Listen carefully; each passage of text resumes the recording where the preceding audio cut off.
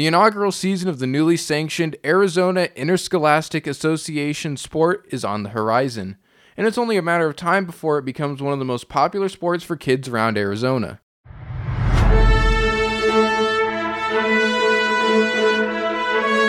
The inaugural season of Arizona's esports league is scheduled to kick off during the fall 2019 sports season. The AIA announced that esports will be listed as an activity, joining other high school events such as chess, robotics, and theater. Esports is one of the largest growing industries, and Arizona is trying to get ahead of the game by being one of the first states to introduce esports at the high school level. With 72% of teens playing video games on a regular basis, esports will be a popular choice for many high school students everywhere. The first esports season in Arizona was originally scheduled for spring 2019, but was pushed back to the fall 2019. I had a chance to catch up with Brandon Larson, athletic director at Coronado High School, to discuss with him the inaugural esports season and the ultimate decision by the AIA to push it back. From what I understand, from what has been communicated with me, they push it off to the fall season so that they can make sure everybody had their ducks in a row, make sure everybody had the right technology in place. I know there's a lot of teams that talked about, or the districts talked about what games are going to be allowed to play and what they're not being allowed to play. So now that more information's come out about esports and it's gaining a little bit more traction, I think it's a little bit bigger animal than anybody expected. So instead of, being first to market, they're trying to be best to market and put out a product that, everybody can get behind and that people are going to be excited about, rather than, this is the AIA pushing out something that, they didn't think about or didn't plan for. And, I think it looks better on both the AIA and, the schools when we can do it right. 5, 4, 3, 2, 1. Attack commencing. Capture objective A. Arizona is expected to have over 25,000 competitors across its schools, competing in games of Overwatch and Super Smash Bros., two of the most popular competitive esports games today. Overwatch is an objective-based game with 3 primary game modes on the competitive scene, with the option for a hybrid game mode where teams will play 2 of the modes in one match. The first mode is called Assault. In Assault, one of the teams of 6 is trying to attack to secure 2 points, while the other team of 6 plays on the defensive to prevent the other team from securing both points until time runs out. The next mode is called Control. In this mode, 2 teams of 6 try to secure the same point and work towards getting 100% completion. This mode has a best of 2 format. The final mode is known as Escort, in which players on one team must stand on or near a payload and move it to its final destination. The opposing team tries to prevent the escort team from moving the payload through the checkpoints and to its final destination until the allotted time runs out. In the instance where time runs out and both teams are on the objective, the game will go into overtime and will continue until one of the teams is no longer on the objective. Super Smash Bros. Ultimate is a 1v1 fighting game, where a player chooses a character and they are given a stock amount of lives to play with. The winner is decided by whoever knocks out their opponent first. With these 2 games being the only games announced so far, esports in Arizona hopes to grow to be something bigger. I spoke with Dr. Austin Nichols, teacher of Coronado High School's gaming club and esports team, about the longevity of esports at the high school level in Arizona. I think once they get started up, if they have enough games and enough different competitions, if it's well supported, I think it'll actually eventually be just as big, if not bigger, than other sports. I think it'll rival football and others in terms of popularity. Oh, let's break it down!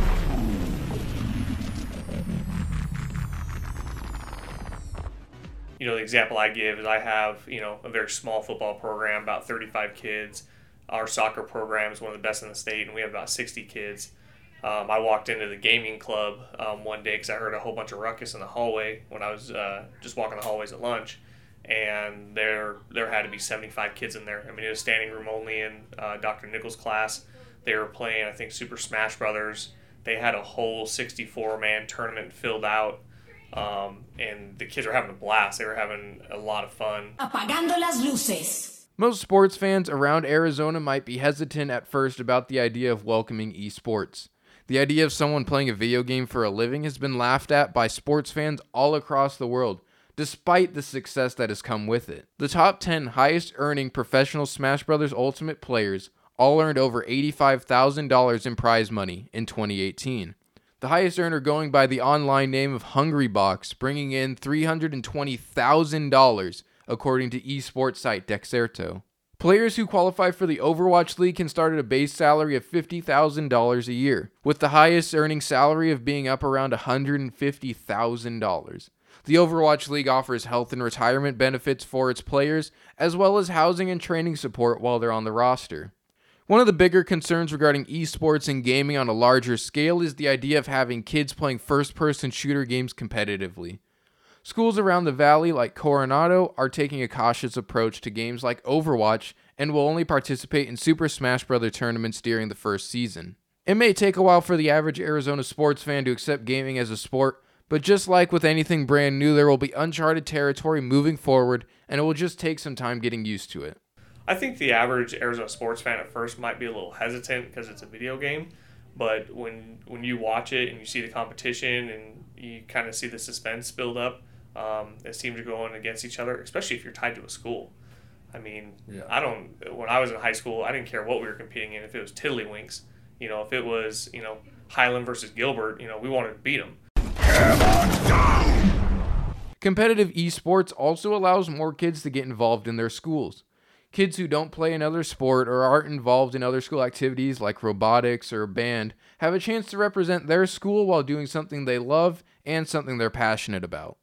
The biggest benefit is that it gives a lot of kids that don't have another place on campus. Like they're not jocks, they're not, AP students. It gives them a place to really belong. It gives them something to look forward to. It gives them a group of people that enjoy the same thing as them. And even if they're a little bit socially awkward or they don't, it gives them something to look forward to in a place that they feel comfortable, in a place they belong.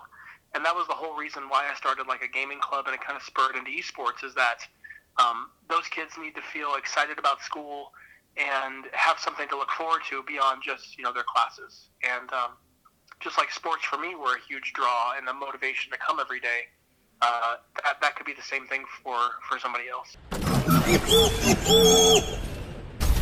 To me, if you're participating in an extracurricular activity, it's a support to the academic process. So everybody's a student first. So no different than if I have a basketball player who plays basketball. He's a student first. His grades need to be handled, and then he can play basketball. And if basketball is his driving factor for him to keep his grades up, that's great. So esports to me is no different. If, I'm a Super Smash Bros. Potential state champion, and I know that I got to keep my grades up in order to compete, I think that's going to be a huge benefit. It's high noon. With the inaugural esports season on the horizon, I asked Brandon Larson where he thinks esports will be once it has gained some traction at the high school level in Arizona. I see people dropping a lot of money into it. Yeah. To me, I was sitting, I think in a restaurant or something, and ESPN was on, and they had, I think it's called Overwatch. It was an Overwatch. It was like a world tournament. The Overwatch League, yeah. Yeah. And they had an entire arena filled with people watching this game. So I think, at the end of the day, you're going to get a lot of support for it.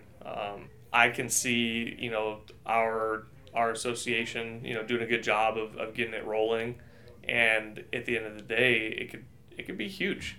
I think it's one of those deals where people are a little resistant to it because it's kind of the new cutting edge thing, and people just, my generation and, some of the older folks think, well, it's just a video game, kind of like the way they said that, video games are going to rot your brain and all that stuff. Yeah. But at the end of the day, there's hand-eye coordination, there's problem-solving skills, there's a large amount of skill that goes into playing those games.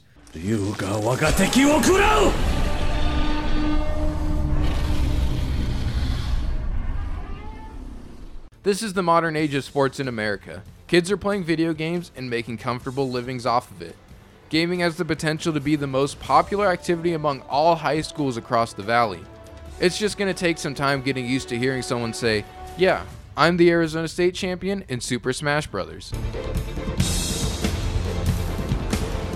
For my next podcast, I'll be talking with ASU senior Austin Garrison about his rise through the rankings of the NBA 2K League player pool and how he finished in the top 150 players in the world. For more, follow me on Twitter at Christian Thurls. That's ChristianThurls.